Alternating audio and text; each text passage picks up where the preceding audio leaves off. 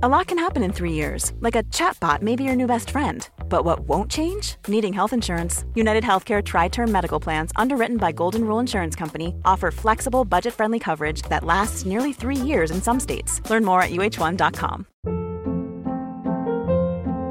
Hold up. What was that? Boring. No flavor. That was as bad as those leftovers you ate all week. Keke Palmer here. And it's time to say hello to something fresh and guilt-free. Hello Fresh. Jazz up dinner with pecan-crusted chicken or garlic butter shrimp scampi. Now that's music to my mouth. Hello Fresh. Let's get this dinner party started. Discover all the delicious possibilities at hellofresh.com.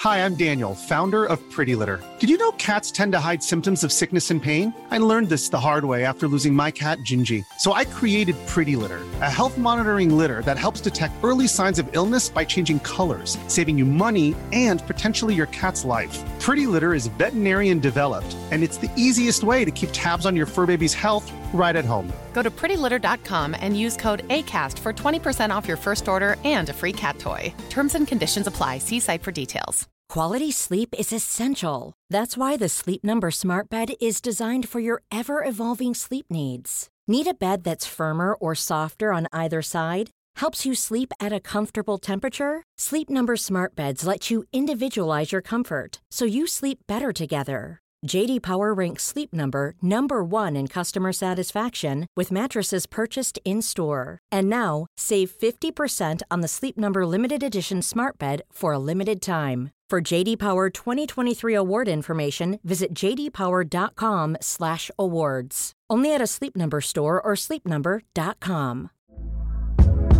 Hey there, it's Michelle Norris. I'm host of a podcast called Your Mama's Kitchen. When I travel, I'm usually looking for a way to find a taste of home when I'm not at home. And one of the things I love to do when I am at home is entertain. And Airbnb allows me to do that. When I was in California recently, I rented a house that had a great kitchen. And when we were sitting around the table, we were all thinking, we're in someone else's house. Someone could be in all of our homes as well. If you have a home, but you're not always at home, you have an Airbnb. Your home might be worth more than you think. Find out how much at airbnb.com/host. This is Paige, the co-host of Giggly Squad, and I want to tell you about a company that I've been loving, Olive & June. Olive & June gives you everything that you need for a salon-quality manicure in one box. And if you break it down, it really comes out to $2 a manicure, which is absolutely insane. It's also so easy to get salon-worthy nails at home with Olive & June. The difference between how your nails used to look when you did them yourself and now with the Mani system is a complete game changer. The best thing about Olive & June, too, is it's a quick dry. Dries in about 1 minute, lasts for 5 days, and full coverage in up to 1 to 2 coats. Visit oliveandjune.com/perfectmani20 for 20% off your first system. That's oliveandjune.com/perfectmani20 for 20% off your first system. The following is a presentation of the Force Center podcast feed.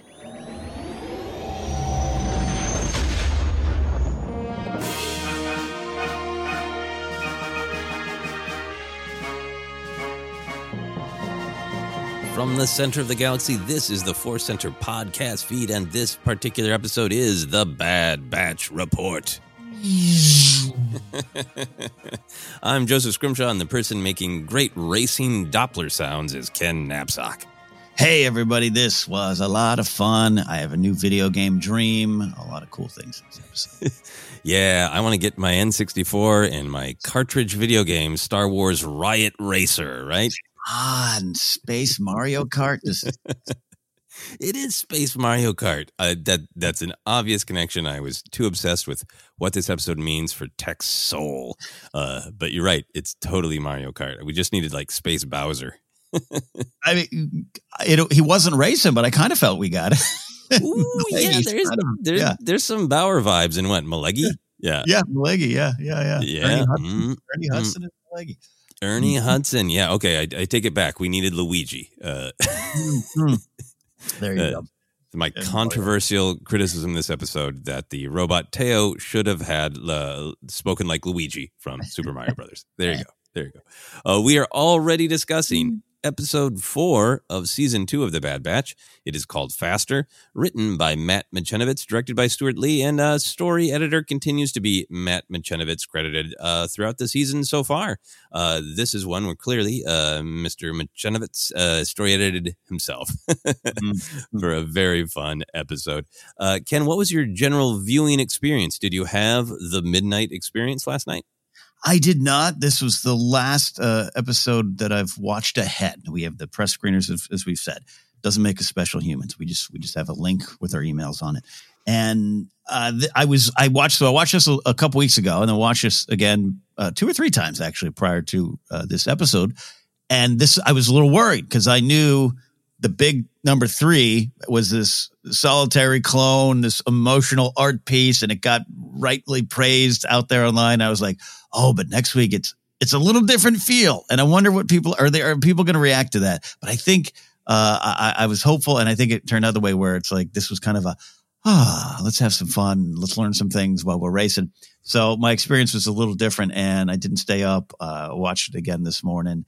And it's quick. It's a faster, more intense watch. And that way I got a lot of viewings in. So that was my experience.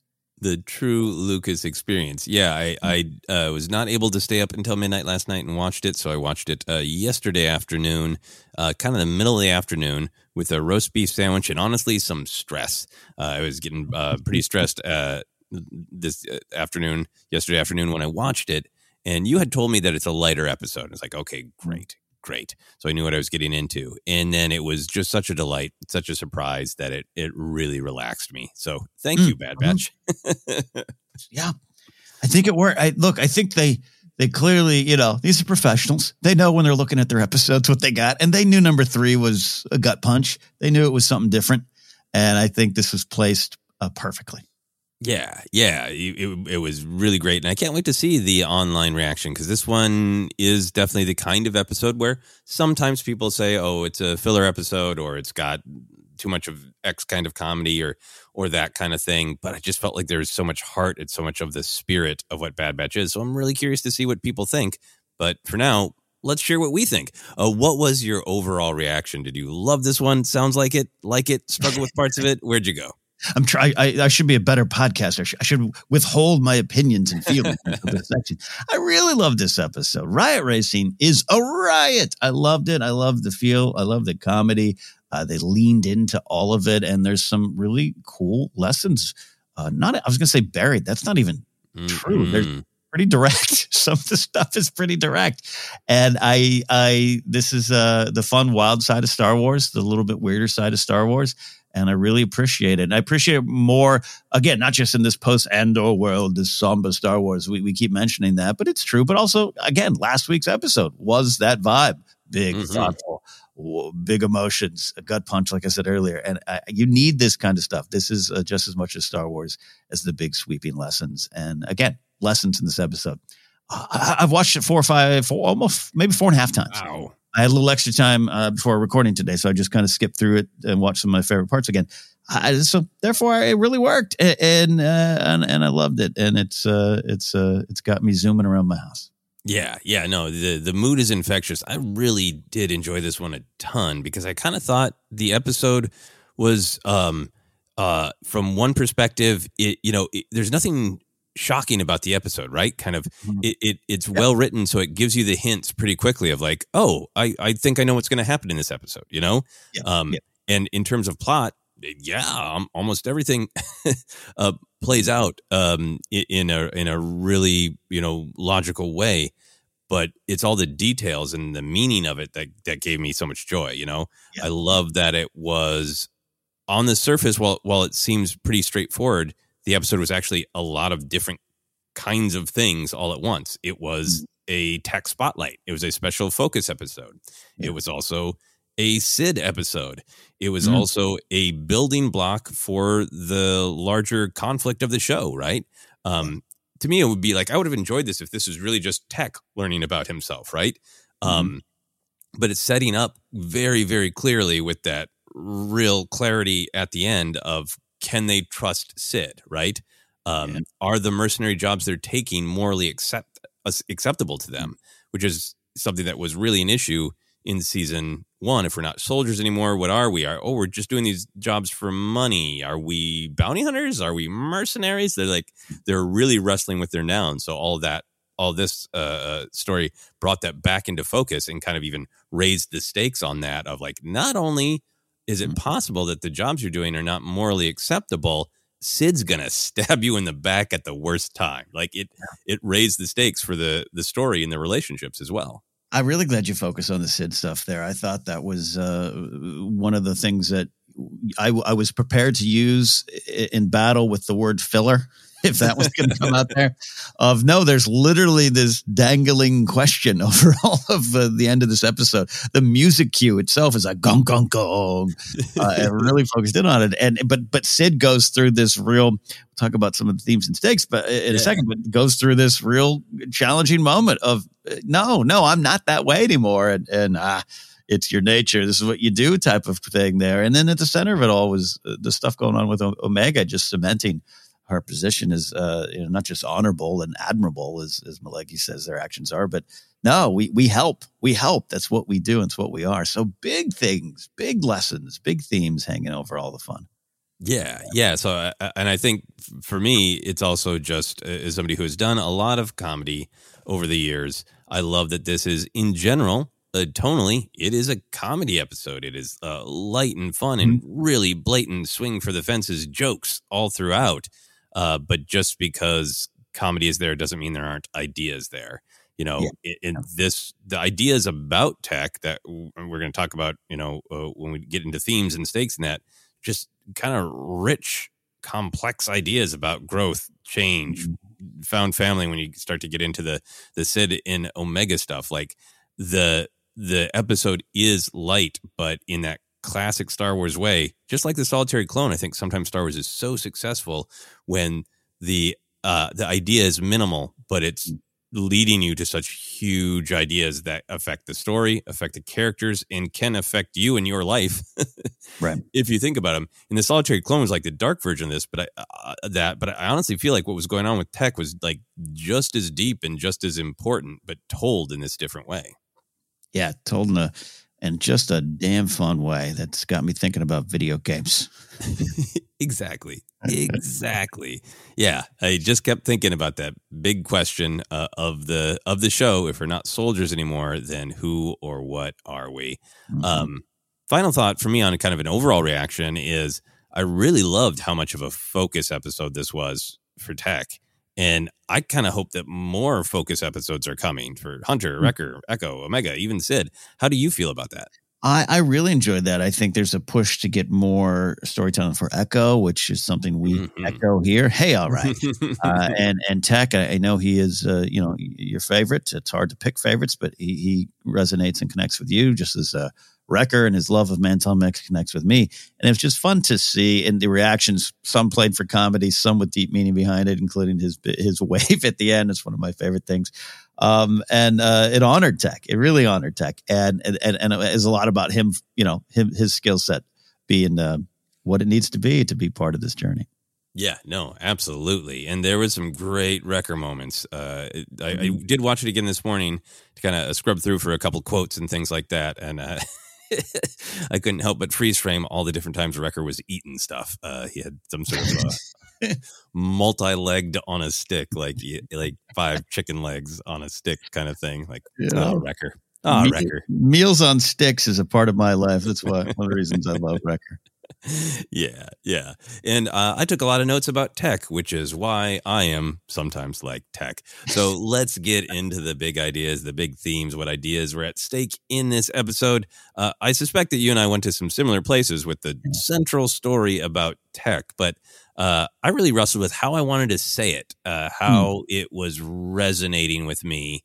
So I'm going to throw the sort of umbrella term that I used for the big theme out, and then I'm curious to see how you titled your theme. For me, what was really moving about Tech's journey was this thematic idea that your skills don't put you in a box, they free you. Yeah. Specifically the idea that we all have skill sets, and if we are rigid about the way we define them, they can feel limiting.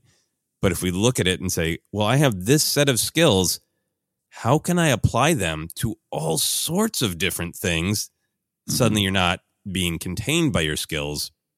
You're sort of being freed by them and enhanced by them. And we'll talk about all the details of it, but that was, to me, like the moral that was really great for Tech and great for me to hear. How did you sort of frame this big picture idea? Great place to start. This is the first note I wrote for myself was just Tech and his skill sets. Just that was on a first view, and you just kind of put down some like, hey, what emerges for you in the narrative here, and that's where I went first. And I love what you're saying about it frees you. It goes to that Star Wars Visions Jedi Rocks episode I love so much of we're just a band. What can we do? That's what you are, and that's what you bring, and all these things. And Tech maybe sometimes gets poked at and made fun of, and Record does too, big oaf, but that is who Tech is. And there's so many things hanging over this episode of how war and fighting doesn't necessarily solve all the situations. Definitely doesn't here. You got the great Teo. Offense is the best Koglunk, and that leads to this, finding different ways to solve problems and how you can be part of that. And that's where I think it flows back to this Tech stuff and what you're saying here, including Omega. Who Omega is key to this episode. Who Wrecker is meats on sticks, key to this episode. But it all going to Tech. And how, it's not just simply, again, even Teo's poking fun at him, but it's just, it's powerful. And you talked about rigidity. I wrote that too, of rigidity versus flowing, which doesn't mean this episode is about Tech going, you know what? I'm throwing away my charts. It's quite the opposite. Quite the opposite. It's what you're saying. No, I'm taking who I am into a situation where I have to adapt or find things out or just try or get out of my comfort zone, right? He's not a racer. But here he is taking his skills into this, and he comes out a victor. And it's, again, not just about winning, but I love that. It's a big, powerful lesson. Who you are is what you are. Yeah, and you don't need to be defining yourself isn't necessarily going to limit yourself, I think, is a part of what it is. And to just kind of walk through some of the beats, like the script is written very well to really highlight this. We know this about Tech. It's part of what I love about him, of like, a lot of the way he describes things is comedy, but it's comedy that comes from truth. Like when Omega asked about the Clone Wars, and he just sort of defined it like in this dictionary way that does not capture any of the, horror, right? And we laugh, but it's also like, but it's the truth of who Tech is. It's the way he processes things, and that can risk limiting you. And this episode reminds us, he comments multiple times being kind of obsessive and pedantic about analyzing and categorizing things. Yeah. Early on, he talks about, the appropriate uses of Bad Batch's skills to Sid. He's talking about the job that Echo and Hunter on, and says, I would not call transporting 50 cases of Nerf nuggets a mission, nor is it a proper use of our skill set. He comments on the speeder's original specs, right? He says, this is a 12 series speeder. They're not built for racing speed or durability, but they're being adapted. And then he observes accurately that, their normal tactics, what he and Wrecker have been brought along for muscle, their military tactics won't resolve the situation when Sid is kidnapped. He literally saying, we cannot apply our military tactics to this situation. So he's really in this place of analyzing everything is defined by skill set. I even thought early on in the episode when Sid is giving them a mission and saying, I just need muscle. I thought the episode was going to be about, like, what is Tech going to do alone on Ord Mantell when he gets left behind? That would have been great. It was so narrow focused to, like, I thought he was going to be like, okay, well, I'll stay here and keep repairing this data pad or whatever he was doing, because it's so much about Wrecker's skills. So, like, even in this mission, she's like, well, Tech, you can come along too. I guess you're okay in a fight, but what I really need is this hunk of meat Wrecker to punch something if needed, right? So there's even that sort of trapped by his defined skill sets. And then, as you pointed out, obviously he's mocked by Teo that he can't be a racer. You're doing it all wrong, human. And it is all about strategy and skill, of which you have zero, all that. And this is obviously clear, but I just kind of wanted to walk through it because I appreciate how well it's constructed to remind us of all these things about Tech. And really that kind of hinge moment where he could say, hey, everyone is right. My skill sets are X, Y, or Z. So I should, and they can only be applied here. Yeah. But that real growth moment. There's that nice shot of him just alone studying the track right before Teo comes up to him and gets smashed. Right. Yeah. Where it really does feel like a real world time and place where somebody has said, you're good at, whatever it is, you're good at wrestling. So you shouldn't, try to write this poem. Right. Right. And the person who's good at wrestling thinks, how am I good at wrestling? How can I translate? How would a wrestler write a poem that maybe somebody else wouldn't think to write because they're a wrestler, Mm-hmm.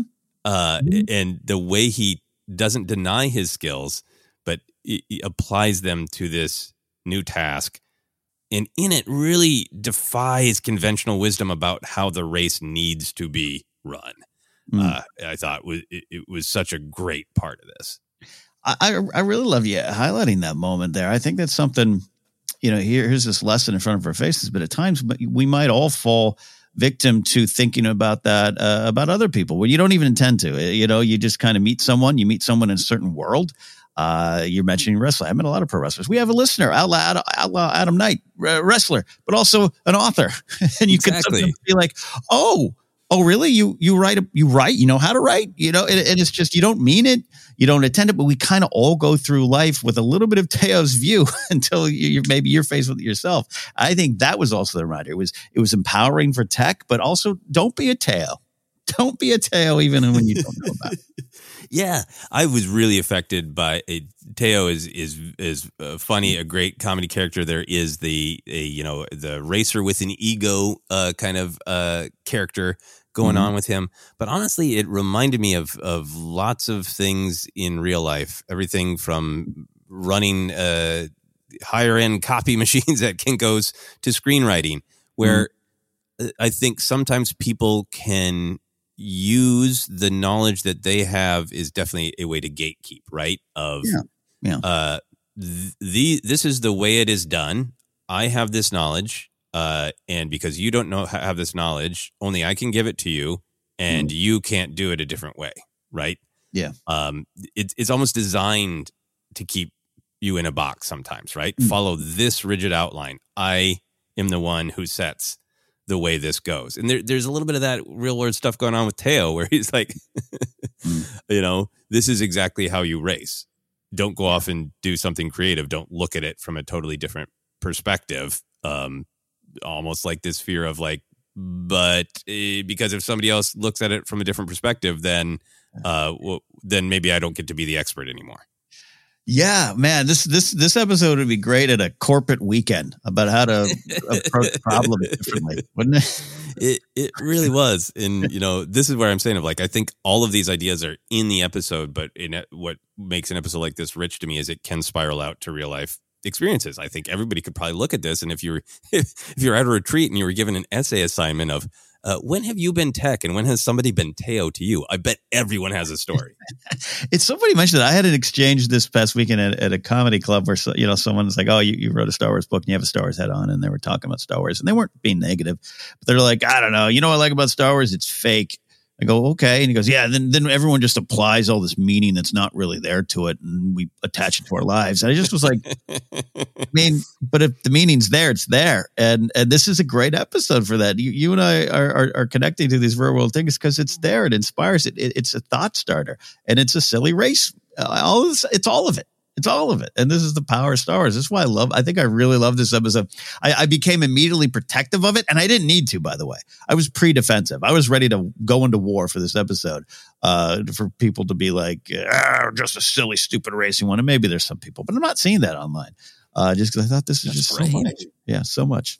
Yeah, I think it's just moving for Tech because it just is not a denial of who he is. It is in some ways a reinforcement of who he is, but it also just like absolutely opens everything up for him, right? That it's an acknowledgement that he controls how his skills are deployed, right? It's just him problem solving of going like, well, normally this would be a violent scenario, but that's not going to work because we're maybe a little bit outgunned and outnumbered, and then they'll just come after us anyway. So that can't resolve it. So like there isn't any ego, right? It's not like he's trying to prove himself. He's being very Tech. Yeah. And trying to figure it out. And he's so analytical. It's almost fun to think like on the flight home, is he like making an organized list of what other challenges his skill set could be applied to that he didn't really go like, hey, wait, actually it's not just combat or piloting. You can study and analyze anything, and I can apply my skill set to cooking, poetry, galactic domination if I wanted. I could be a quiz show host. Here's all the things I could do with my skill set if I looked at it from a different perspective. No, I love this, and almost in my summary, looking at Tech's thing, and there's much more to discuss about Tech, but like you said, it's a confirmation of who he is. This wasn't a lesson of, this could have gone the direction of, look, you live your life by your charts, and you need to let go of that. It wasn't really that. He takes a lot of big risks. He moves outside the box, as you keep saying. The skill set doesn't need to keep in the box, and I really love that. It was so respectful of the character of Tech, and therefore respectful of people who identify with Tech. Mm-hmm. At least I hope. I'd say that's you. I hope you felt respected. Yeah, no, I felt extremely validated, Yeah. And I think the other part of it to me that's powerful of Tech's specific journey is that I do think it reflects the entire Bad Batch's journey, right? This isn't like just a one-off. It's not just about Tech. This episode is about his personal sort of awakening. But this idea that they need to be true to themselves while evolving, right? They've had everything they know ripped away. They've had their identity and their purpose ripped away. And now they have to figure out how to be themselves while also changing, you know? And it's in a way, there's this meta level of that too, that the Bad Batch start out almost as, obviously they've always had depth and meaning, but on the surface level, they really start as almost just a riff on 80s cartoons, right? You know, or A-Team, like we always make the joke of like, they're so defined by types, right? You know, here's the leader, you know, here's the dumb muscle, here's the nerd, you know, here's the silent badass with Crosshair, you know, that idea that we're almost complicit in it is the audience, that's how they start, is almost these marketing stereotypes. And now we get to go deeper and deeper and deeper in the way that they choose to define themselves. Oh, man, you just said something that's really powerful about just change overall. Change is not about leaving everything behind, right? It's keeping your core as you evolve and unfolding different layers within you, but it's still you. I love that kind of stuff. It's been very important in my life the last couple of years. And you know, I'm waiting for that Wrecker solo episode where he writes a poem. It's still about Weeds on Sticks. I really hope maybe all the solo episodes is Sid keeps getting captured and like, well, the only way out of this one is for Wrecker to write a poem. That'd be great. So what other thoughts do you have on Tech's journey or other big picture themes in this episode? At the risk of repeating myself on Tech, I'll move to some stuff with Sid and just some of the things that I think this episode did touch upon. It's so that this thing that's at the core of Andor. How did you phrase it so well? The personal versus the ideological, right? Yeah. I thought there was some of that and personal over professional, where Sid's in trouble because it's all personal for her.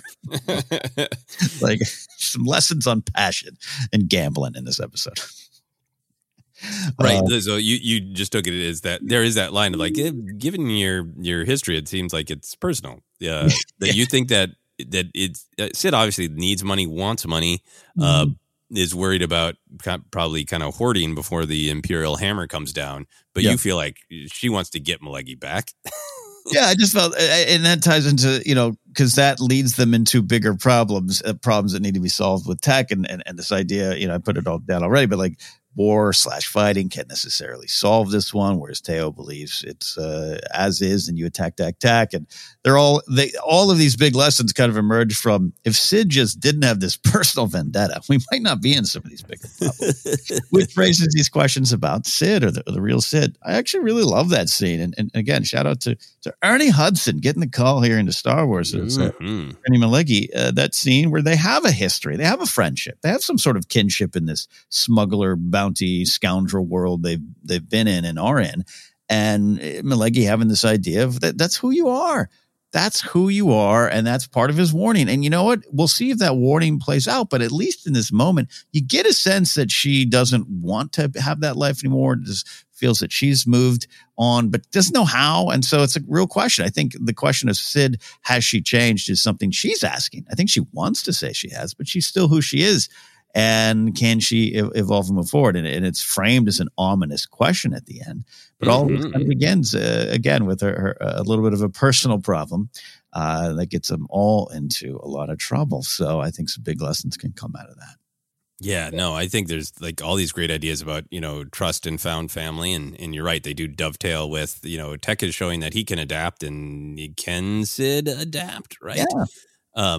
And I love that gets laid out as well, that Tech is, suspicious of Sid. He's got that great quote of, this is not the first time she has required our assistance due to her dealings with individuals of questionable integrity. Exactly. It's like a problematic pattern, I believe he calls it. Yeah. Yeah. And then that when Malegi has her and they are, in his lounge, and he's like, yeah, you're not going to change. I know who you are. And there's a great shot of her kind of half in the light, half in the shadows. And look, she really does look like she wants to change, right? Like she doesn't want that to be true, right? Right. But I think so much of it goes to who Omega is, right? And is the presence of this kid who keeps reaching out, who keeps trying to connect, who keeps trying to be hopeful. Is that, part of what's making a dent in Sid's heart? I think Sid probably does have some empathy for these lost, confused clones who had everything taken from them. But I just kind of feel like the central thing with Sid is a little bit of that classic Star Wars philosophy. Are we stronger together? Can you take the risk to trust, to love? That makes you feel vulnerable. Or at the end of the day, is it like, look, I've been around. The galaxy's a hard place. You need to look out for number one above all else. I mean, it's so classic Star Wars. It starts in the first film with Han, right? And I feel like that's kind of what that ominous, ending with Malegi is setting up, is a conflict where Sid can do the right thing, but it goes against every instinct she's learned in a really hard life in a really hard galaxy. Yeah. Yeah. And one of the things that plays is there's an actual, I think, a care for her from Omega, and leading to this idea of Omega's not going to do nothing. We're not going to turn her back. We're going to find a way, even though she doesn't know it.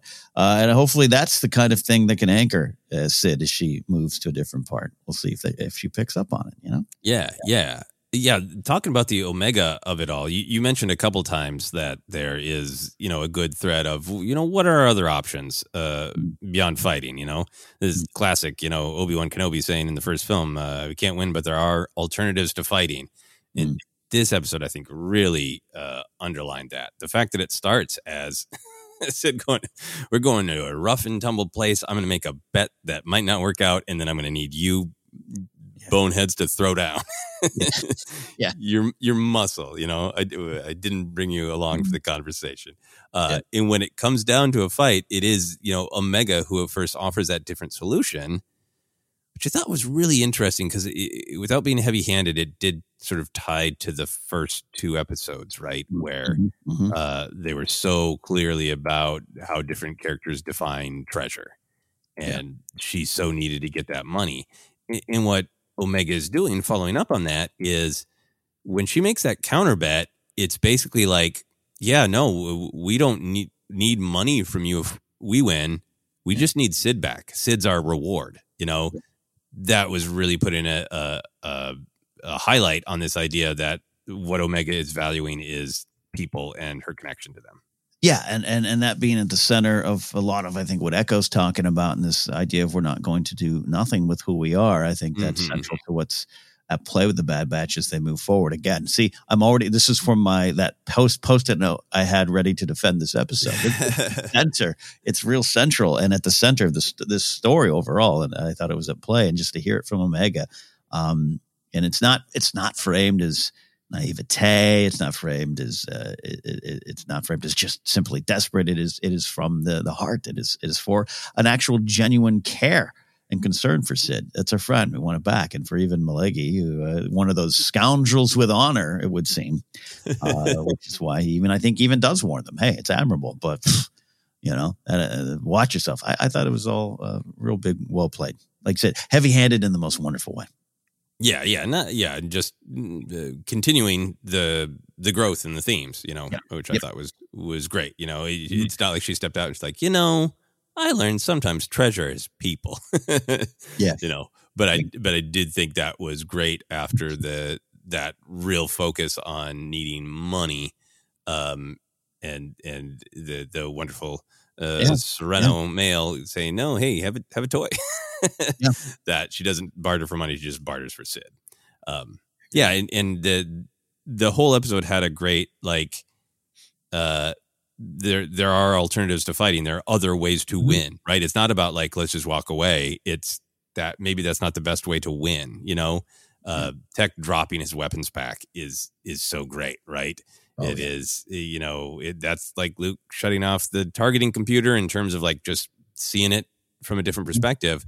But that idea that obsessing on offense, obsessing on being the muscle might be what's stopping you from winning. Absolutely not taking down that path on the left, the red path, the one blocked off. You're going to lock yourself into this perpetual combat or riot race going on. Yep, which wouldn't be all bad. The perpetual riot race, that'd be fun. Yeah. What other thoughts do you have, big picture wise? That was kind of all of it on the table there. It all kind of rolled together so nicely, and I could say this. I don't know, half joking, but it's like all the themes at play and every other piece of Star Wars content are just as present here. And just what I love about this stuff. All wrapped up in a fun, fast package, literally. And it was just a joy to watch that and push out to bigger parts of Star Wars.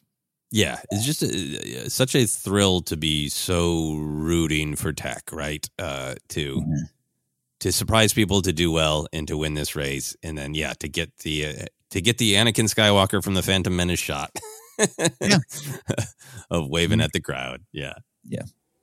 All right, we're going to take a quick break, and then we'll be back to discuss some of those great comedy moments, some of those great action moments, some of the Phantom Menace pod race of it all that in just a moment.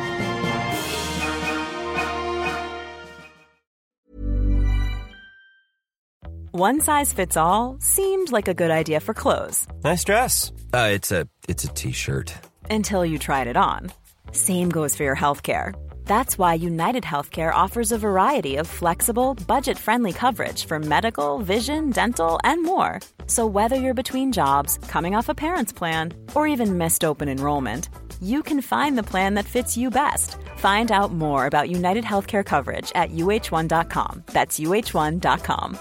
There's never been a faster or easier way to start your weight loss journey than with PlushCare.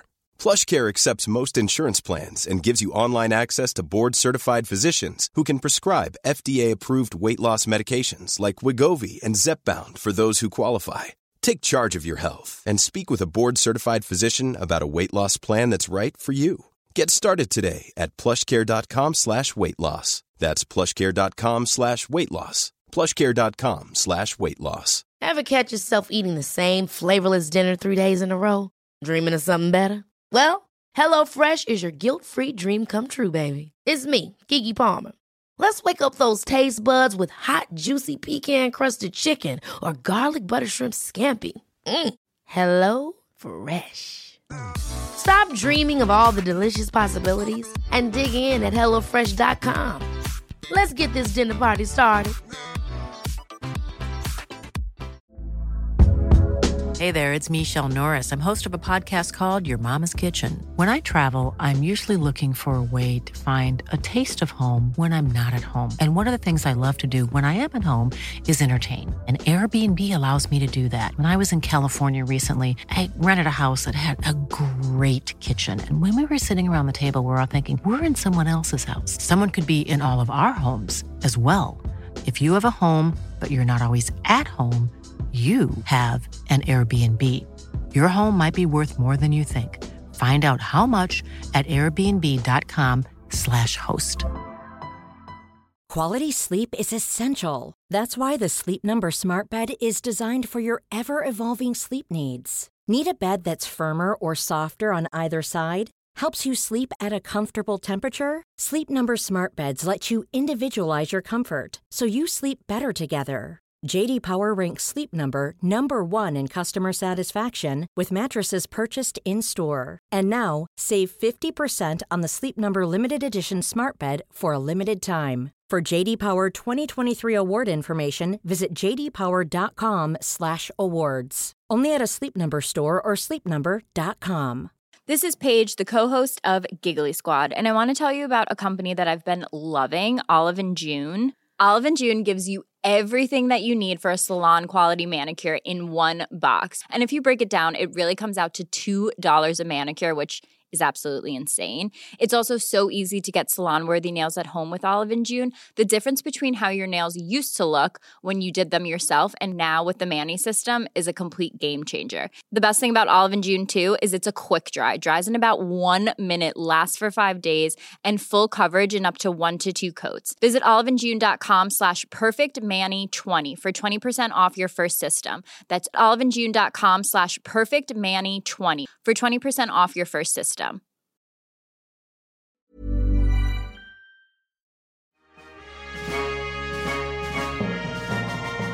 And we are back to continue our discussion of Season 2, Episode 4 of The Bad Batch, Faster. Let's get into the action in an episode called Faster. I was kind of surprised when I watched this the second time, because I watched the first time, I thought about it, made some notes about the big picture ideas, and I was like, can't wait to write down all those comedy moments and action moments. A lot of comedy moments. There aren't a ton of action moments. It's really about the race, which I really appreciated when we watched the second time, is there really isn't any, punch and blaster fire, anything. So how did you feel about the way the action was distributed overall? And did you have some favorite moments? I'm glad you said that, because I thought I had a little more time this morning to go into some individual moments, and all I ended up writing was favorite action moment: riot racing. Right? It's just kind of it. The episode, it is it's certainly a trick of the trade, but the episode does such a good job of showing you the first race, showing you beats that are going to happen again, because it sets up the framework of this is the dangers. This is what could go wrong. This is the little buzzer that comes out and takes you out. And a lot of that is it's how you do it. You show those stakes so that when our hero is put in a situation, you feel it. And you also want to you might know Tech's going to win. Maybe you thought that the second the episode started, right? Maybe you mentioned it earlier. Of like, I can kind of see where it's going, but it's the journey and the lessons that emerge. But wrapped in that is these three wonderful race sequences that are so Star Wars. The sound design was amazing. I saw Debbie Collins tweet out about it, that it has it's next to episode 1 in terms of just the sound design, heavy lifting that had to be done. And it worked. And so there's a lot of those individual moments, the race itself, those little doors coming up, all those, it just, that whole way with is it advertising on the side? It looks like when it's going through the tunnel, just all those details. I don't know if I have a specific moment, unless you count Teo being run over by a riot racer in the pits, which was hilarious as well as full of action. So yeah, I'm with you on that there. Just an overall feel. Yeah. And I wrestled with whether Teo getting smashed was an action moment or a comedy moment. Right. I went for comedy. We'll discuss it more in a moment. I agree with you. I think it was just like the kind of the thrill of the environment, and there are definitely some specific beats within the racing. But I really like that violence hung over this entire episode, and then it was mostly about the racing. Not that the racing wasn't violent, and a random crowd member got shot. So hey, some violence. He died. Yeah, probably. I mean, I'm kind of just hoping Arcona's having organs in different places, and he'll be okay. But I did like Teo's first crash and seeing the claw maneuver. That was cool. Great setup, and the actual crash was cool and effective. I think in Tech's race, a couple of the actual shots that I like the most is the weapons drop. Not only is that obviously a clear and important idea in the story, but just the actual action of it, of kind of the pleasing ka-chunk of dropping it. And then it's animated so well when he has more speed and maneuverability and just takes off. It's got that heart erasing of like, wow, look at him go. And then the other action moment that I specifically wanted to shout out is that the final shot of Tech's victory, like, I feel like most people probably knew, like, I think Tech's going to win, right? But the great setup there of like, I think a more straightforward thing would have been like, hey, he pulls the great maneuver where the violence that the two racers are trying to inflict on him gets inflicted on them instead, and he zips through to a clear victory. I love that in the carnage of their collapse, you couldn't tell who was coming. That was just like a cool, fresh, interesting way to do the tension and to do the victory shot. Yeah, I really agree with that. I thought it was well-crafted race storytelling all the way through. Absolutely. Yeah. So if you think of any other action moments, or maybe there's some action moments in our comedy, we will find out. We're going to move on to favorite moments of comedy, whimsy, and weirdness.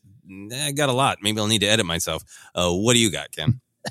I'll concede the floor to you here in a second because there's a lot of things all the way through, but some general stuff. I do. I think you mentioned already, but you might mention it here too. But just the whole transporting Nerf nuggets.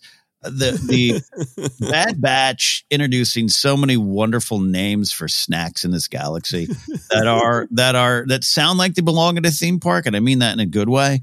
Ronto wraps and all those kind of things you can get at Bed 2 in our real world. Now I want Nerf nuggets. I'm a fan of chicken nuggets. I'm a fan of vegan chicken nuggets. Really, a couple of brands I absolutely love. So I perked up at that. I'm like, is this coming to a Anaheim near me? Because I want some Nerf nuggets. Nerf nuggets was a great turn of phrase. And, since this episode was so much about skill sets, I was thinking about, Hunter's enhanced senses. And I was like, is that poor guy stuck just smelling Nerf nuggets for days? Love it. Yeah. That was a great one. What else you got? So shout out to Ben Schwartz comes in and says this character Teo, and the first viewing I had, I was like, this droid's kind of annoying. And I was like, well, yeah. That's the point. Don't you just kind of want to punch him? And I just thought it starts from the beginning. When you're the first interaction and that great line of, "Oh, you have a problem with droids, human?" Like, it's just the way, the condescension behind it. It was so effective. It was a really effective use of a character and their traits. Where you're, I don't want to be mean. I'm not rooting against him. But I don't know. It just worked for me. It was very effective, and it started with that line.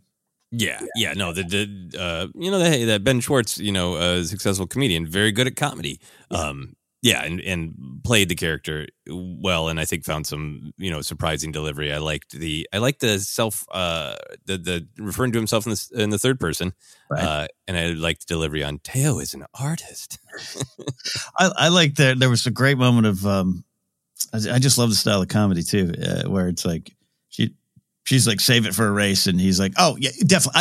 I was going to save it for the race. It just, the really hitting hitting the syllables in that sentence was wonderful. Yeah. So lots of fun Teo stuff. I did think that the dark joke of one of the spectators falling to blaster fire, followed by the announcer voice of a friendly reminder to all our spectators, be mindful of blaster fire. I have a dark sense of humor about warnings that are like, they're almost just legal, right? You have to give them, but then they really reveal like, cool. So thanks for the sign that there are wolves.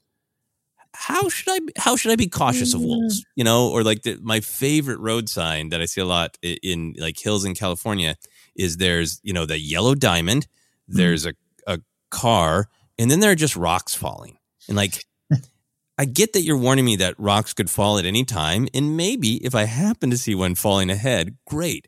But it feels like that sign is there to just let me know, like, just a reminder, a rock could fall on you from above at any time. That will be the end of you, and you won't know it, and there's nothing you can do about it. Anyway, enjoy your drive. Yep. We are now no longer legally obligated for safety here. Yep. Yeah, and just the be mindful of blaster fire was a great, cool. How, they ducked. They all seemed pretty mindful. What else are they going to do? It was, I got that dark strain of humor too, and I got no problem with this character taking a blaster shot to the chest here, even if it's dead. It was if they're gonna do it, lean into it. And they leaned into it. The beat, the moment, the silence, the awkward fall, and then the announcer at the end. It was a perfect package of dark humor. Yeah, absolutely. And yeah, I was glad that they just went for it. Some other moments for you? You had a reference it, I think, earlier, but I love a lot of the Sid stuff all the time. And shout out again to Rhea Perlman, but just the way she delivers it. If you want to step in here, I didn't bring you two for the company. It's just, you want to step in here is so real world to me in the most wonderful ways. It's not a joke that takes me out of Star Wars. It's such the character. And I just hear Carla, and of course I hear Carla because that's what I should be hearing. And I just love that beat. She continues to surprise me. It's one of the things where you get the character and she's got her little insults and goggles and this and that. Those all work for me. But then it's these particular moments where it's just extra special for me to have Rhea Perlman doing this character. Absolutely. I wrote that down too. I think that was probably my favorite Sid line. I didn't bring you two for the company because it's funny, but it's again one of those jokes that reveals truth. Like that's her whole thing of like, I've got you in your little skill set boxes. I brought you here for exactly that. Hey, this is the thing I brought you here for. You bleepers. Get to it. And the fact that even then, that you got all three of them, but especially Wrecker, like, oh yeah, okay. Yeah, that's right. Right. Yeah, some beautiful Wrecker moments. Another Teo moment I did like is the utter panic on where are my arms and legs. That was good. Yeah, I mean, there's a joke that we've seen with sentient creatures, droids, gingerbread people, being shocked by the state of their body, but it was funny, very successful.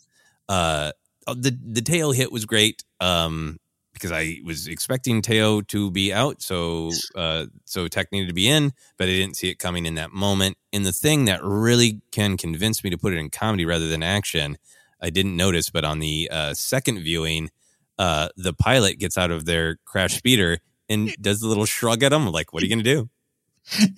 I'm glad you mentioned that. Yes, because again, I think in the wrong hands, these could be criticisms against the show. Well, I knew that was coming. That's not. It's shock and surprise is not always storytelling. You let go of that and go with the journey. So yes, I'm with you. It was like, all right, well, when's Teo going to go? And they play with that. They absolutely give you a second beat. And the beat is very poignant. He's talking about, no, you got to look around, off, boom. And then the button being the casual walking away, the shrug of, what are you going to do? I thought pitch perfect comedy. And there is some catharsis in it.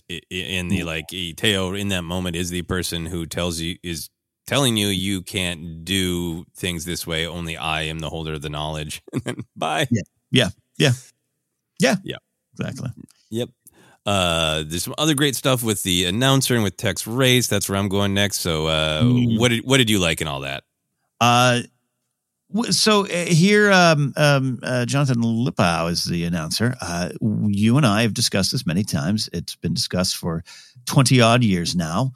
Announcers and racing in Star Wars, it sometimes can hit and sometimes it can miss. I think I've become protective of Fodes and Bede, but also, it was a thing I rubbed against for years and maybe still do. And I know you've expressed some decisions, some thoughts in your head on that character and how it was used in this.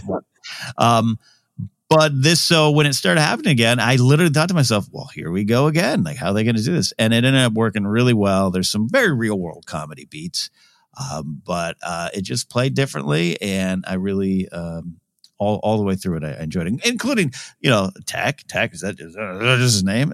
I love that as a tool, and it worked for me. Yeah. I think I love the concept of Fode and Bede. At this point, I'm just used to them, so I just enjoy the beats.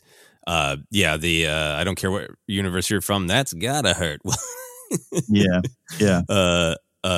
They will never be entirely for me because it is just kind of pulling in, at the time, a very real world SNL and everywhere else joke.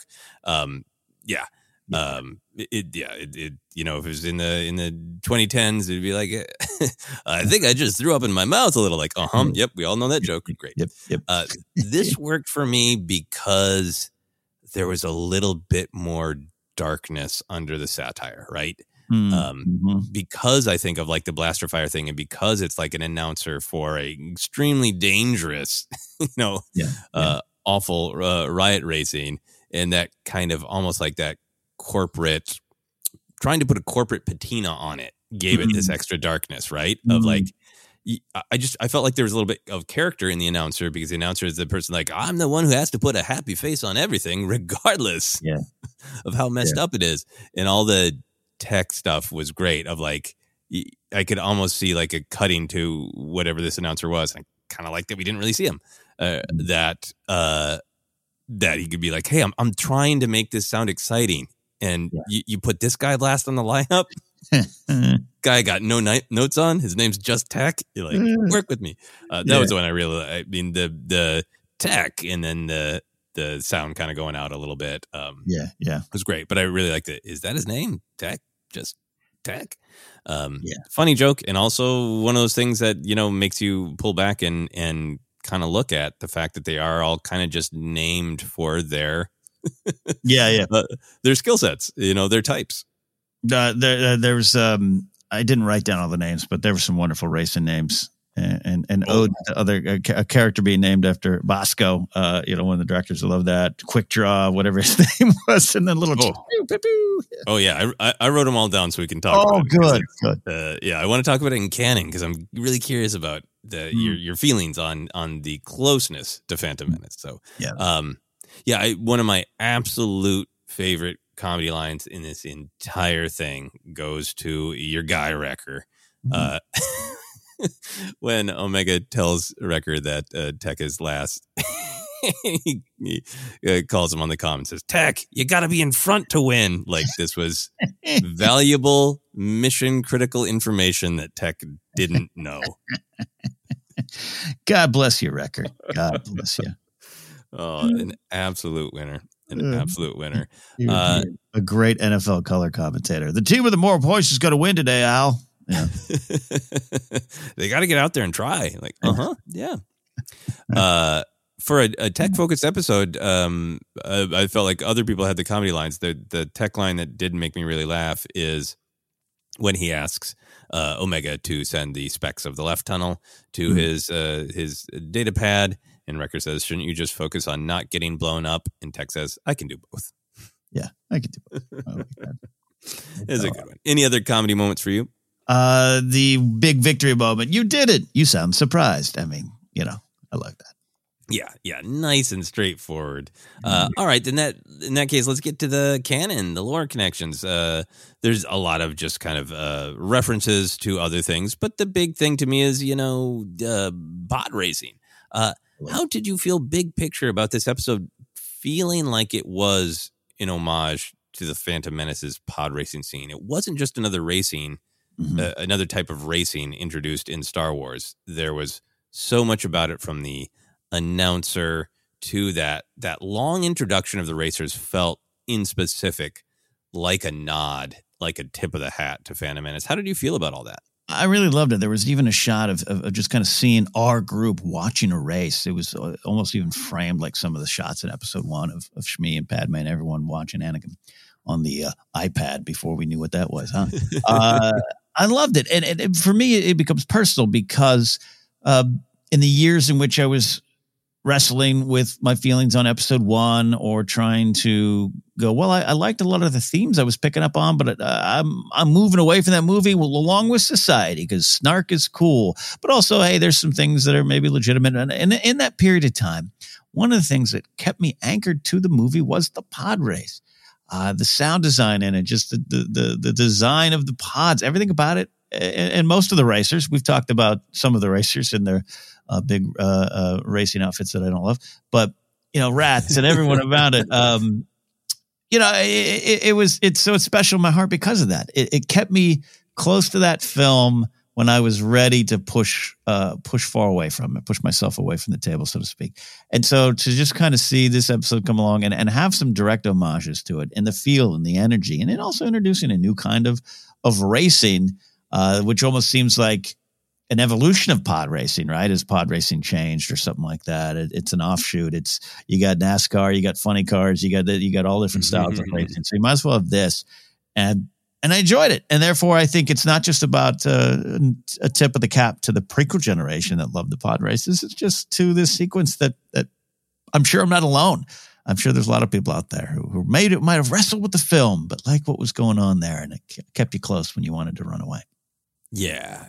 No, I'm with you. I always liked the pod race. You know, that was a criticism back in the day for people my age that it was too long or whatever.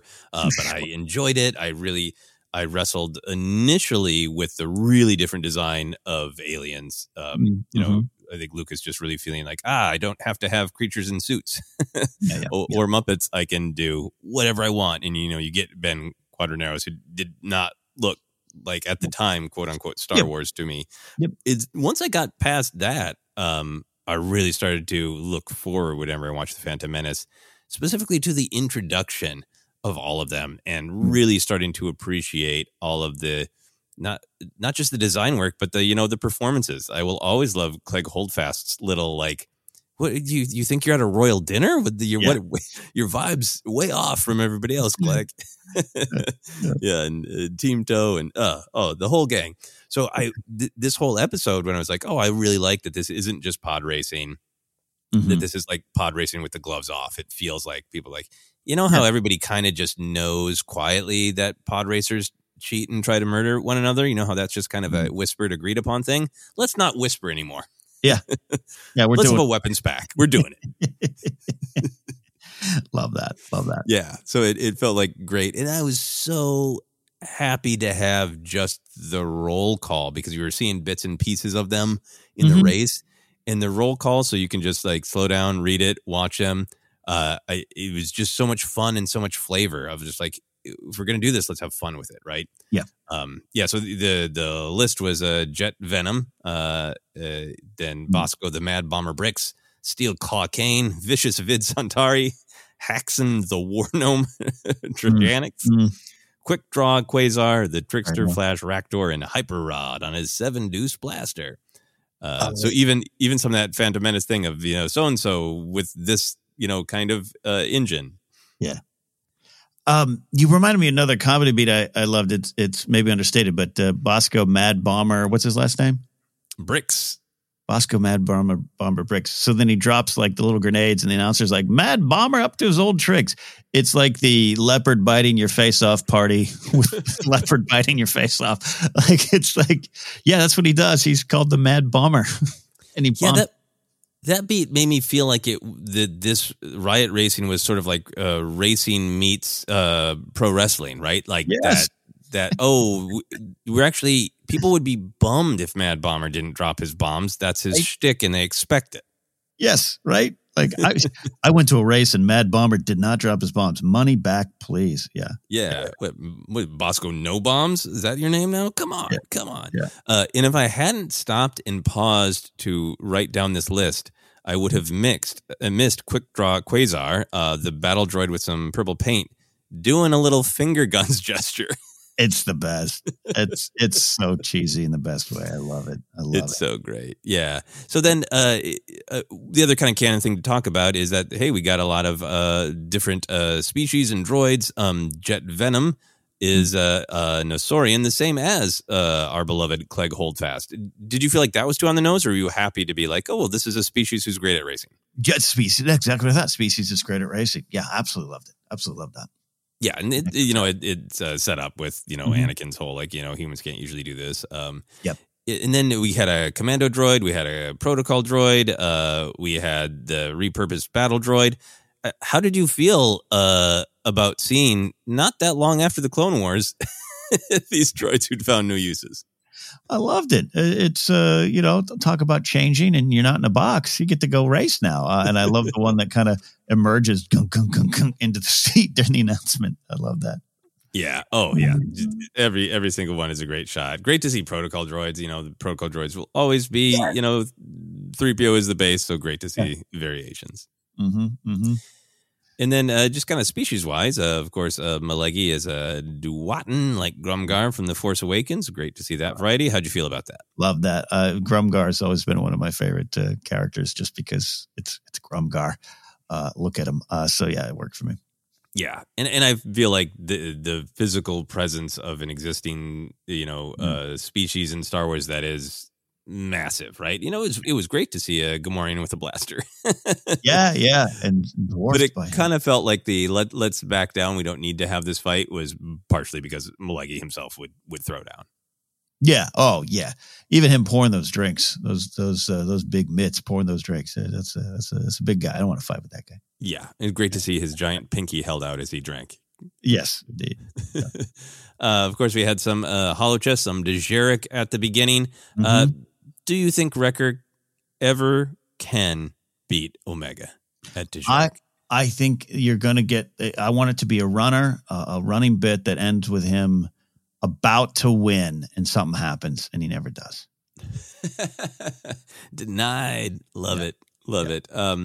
I think this was the first time we got Sid's full name as well, right? Siddarin Scaleback. Yeah, I think you're right there. Siddarin Scaleback. Yeah, how do you feel? Do you like it? I do like it. Here's why. There would be a time where he wouldn't like that, but also it's a very Star Wars name. We talked about going back to the Andor of it all, and our friend Brian Ward saying Andor's for Star Wars fans who maybe are embarrassed about being Star Wars fans. It's a general comment, of course, but I really connect with that because I've run into that in the real world, right? Where just like are you a Star Wars fan or do you hate Dexter Jettster? Because that's the balance. This episode is not embarrassed about being a Star Wars fan. Scaleback and quick draw Quasar and riot racing, calling back to the Phantom Menace. This is a celebration of all the weird things in Star Wars. All the things that maybe you might not want to sit down and show someone on their first viewing of Star Wars, which I do get, by the way. Big alien creatures, Gamorrean guards. It's all there. It's the wild, wondrous side of Star Wars that we love talking about so much. Yeah, absolutely. And I think, that full name, Scaleback, it's on one hand, it's like, yeah, no, I get it. She's a Trandoshan. Like, also, like, yeah, no, I mean, some people's last name Farmers because their ancestors were farmers. Not that weird. And it just got a wonderful flow to it. Siddarin Scaleback. I love it. Final canon thing I noted is I liked the announcer describing the left tunnel as Nellis Express to Lotho Minor being the junk planet where half of Maul hung out for a few years, staying alive through sheer desire for revenge. So any other canon thoughts? No, I think we really hit it all. I do, like I said, the homage to pod racing down, even some of the shots, it would seem, was one of my favorite things. Yeah, great stuff. Okay, was there anything that you disliked or questioned in this episode? That it was too short. No, I think the only thing going into it and coming out of it was like I had some questions about when you place this episode, and again, would it be a letdown in some ways? But it ended up playing really well, especially after we did that deep dive last week on the episode. I just thought this is what was needed. It's just as deep in so many ways, but it helped kind of even out my emotions going forward in Bad Batch. Yeah, no, I agree. I think Teo was extremely effective. Did the job exactly needed as that character. I maybe would have taken one or two less moments of Teo being a lot. The moments that worked for me were really good, but Teo was very extra, as the kids probably have stopped saying. And that one went. I missed that. I didn't know an extra was a term. Oh boy.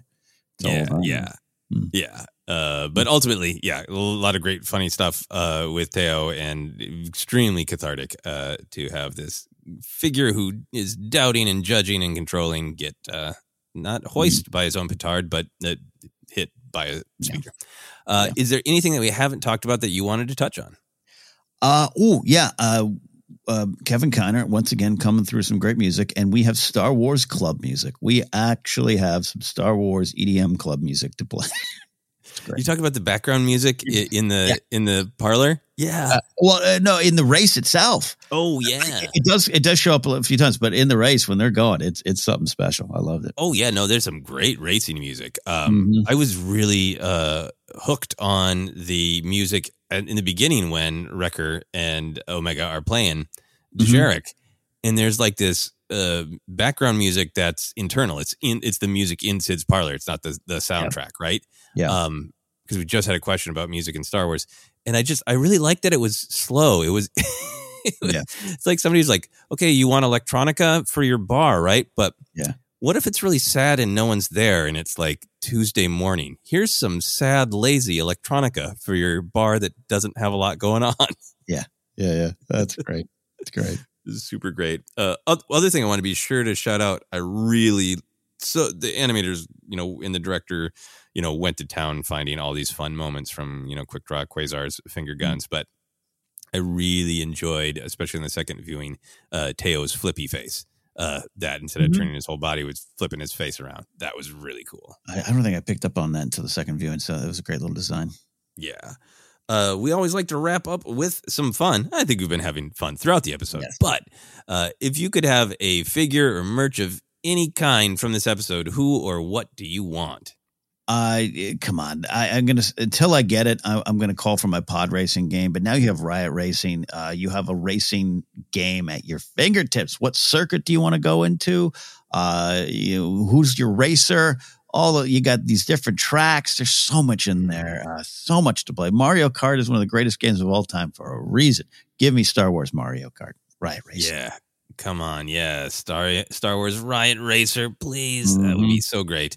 I'm going to keep saying it until it happens. I wish that they would just make the Bad Batch in vintage format. The 3 3/4 figures, they got a Hunter coming out, so I'm going to be selfish and I say I hope Tech is next. Maybe I'll pick up the Black Series Tech, but man, I really want my Tech figure. One of my favorite characters. There was another background character, kind of a variation on a model that they've used a decent amount. We've talked about it before. It starts happening in the Clone Wars. It's happened in Bad Batch, where there's, some very specific and slightly inaccurate dress of some of the Cantina characters in their original Kenner figure form. Before it was Ponda Baba and Momana Dun. It was a Walrus Man and Hammerhead. And they had weird, brightly colored jazzercise jumpsuits. That's right. And they've used that before, where there'll be an Aqualish with the Walrusman colors and an Ithorian with the Hammerhead colors. But in the establishing shot where the gang is getting to Safatoma, this new planet, there's what appears to be a tipsy Walrusman with a bit of a beer gut in the classic Walrusman action figure outfit. So I want an action figure of tipsy Walrusman with beer gut. Tipsy Walrusman. That needs to be the description on the package. Yeah, and then with beer gut, like it's an accessory. Yes. All right. Any other thoughts? No, man. Fun episode, fun discussion. I was really excited to get to this, just as I was excited with last week's Deeper, Darker, Solitary Clone. Love it. Yeah, no, I think they're really partners. One is the Solitary Clone is dark and harrowing. This episode, Faster, it's light, it's fun, it's really validating. But they both have that really great Star Wars storytelling of minimal stories that evoke all these big ideas. And I really appreciate it, excited by it. Can't wait to watch the next episode of Bad Batch. Love it. And with that, Ken, you want to let people know where they can find us? Absolutely. Thank you for listening or finding us. We're the Force Center Podcast. We are on Twitter at Force Center Pod. We are also on Hive Social, if you're over there at Force Center. Facebook page is Force Center Podcast. We are on Instagram. And don't forget, we are on YouTube. We are asking you, if you want to consider subscribing to the channel, it would help us reach our next goal of 7,000 subscribers. We've got new things coming over there on YouTube, like figure fights in February and more. Stick around for that. Podcast available on a lot of different spots. Just search, you'll find us. tpublic.com/user/Force Center is where you can buy merch. Get some for Star Wars Celebration, because we'll be there in London and we want to find you in a crowd. And you can support us directly at patreon.com/Force Center, or follow me at Ken Napzok, or go to my website, kennapzok.com. And Joseph, where can they find you? Yeah, you can find me on all the social media. You can just search for Joseph Scrimshaw, and you'll find me on Instagram, Twitter, Hive, Mastodon, all those places. TikTok. I just put out a new TikTok with my Fennec Shand action figure. Did you know she comes with an extra head? Anyway, that's a whole other thing. You can also find me on YouTube. I got a new short film that'll be putting on YouTube soon, so join me over there. But for now, for myself, for Ken, for Quick Draw Quasar, this has been the Bad Batch Report.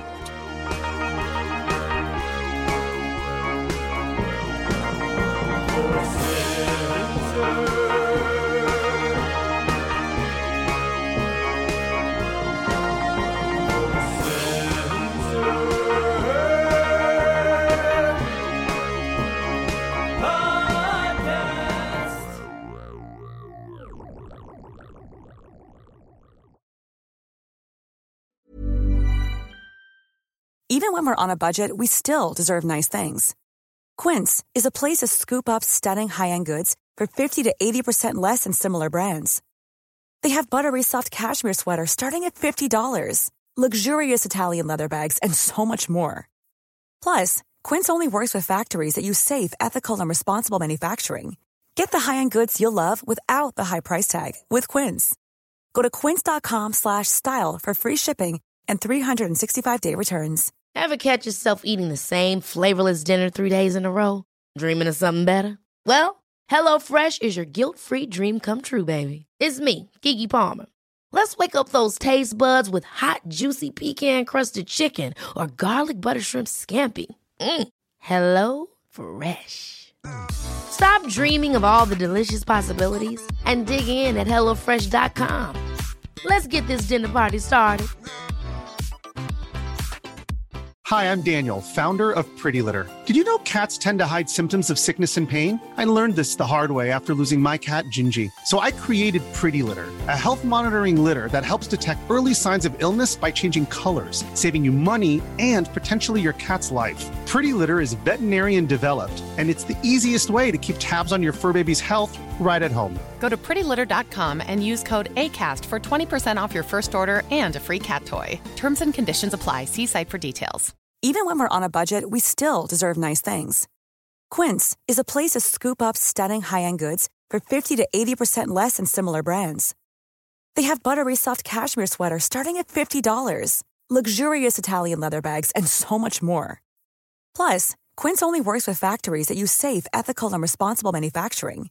Get the high-end goods you'll love without the high price tag with Quince. Go to quince.com/style for free shipping and 365-day returns.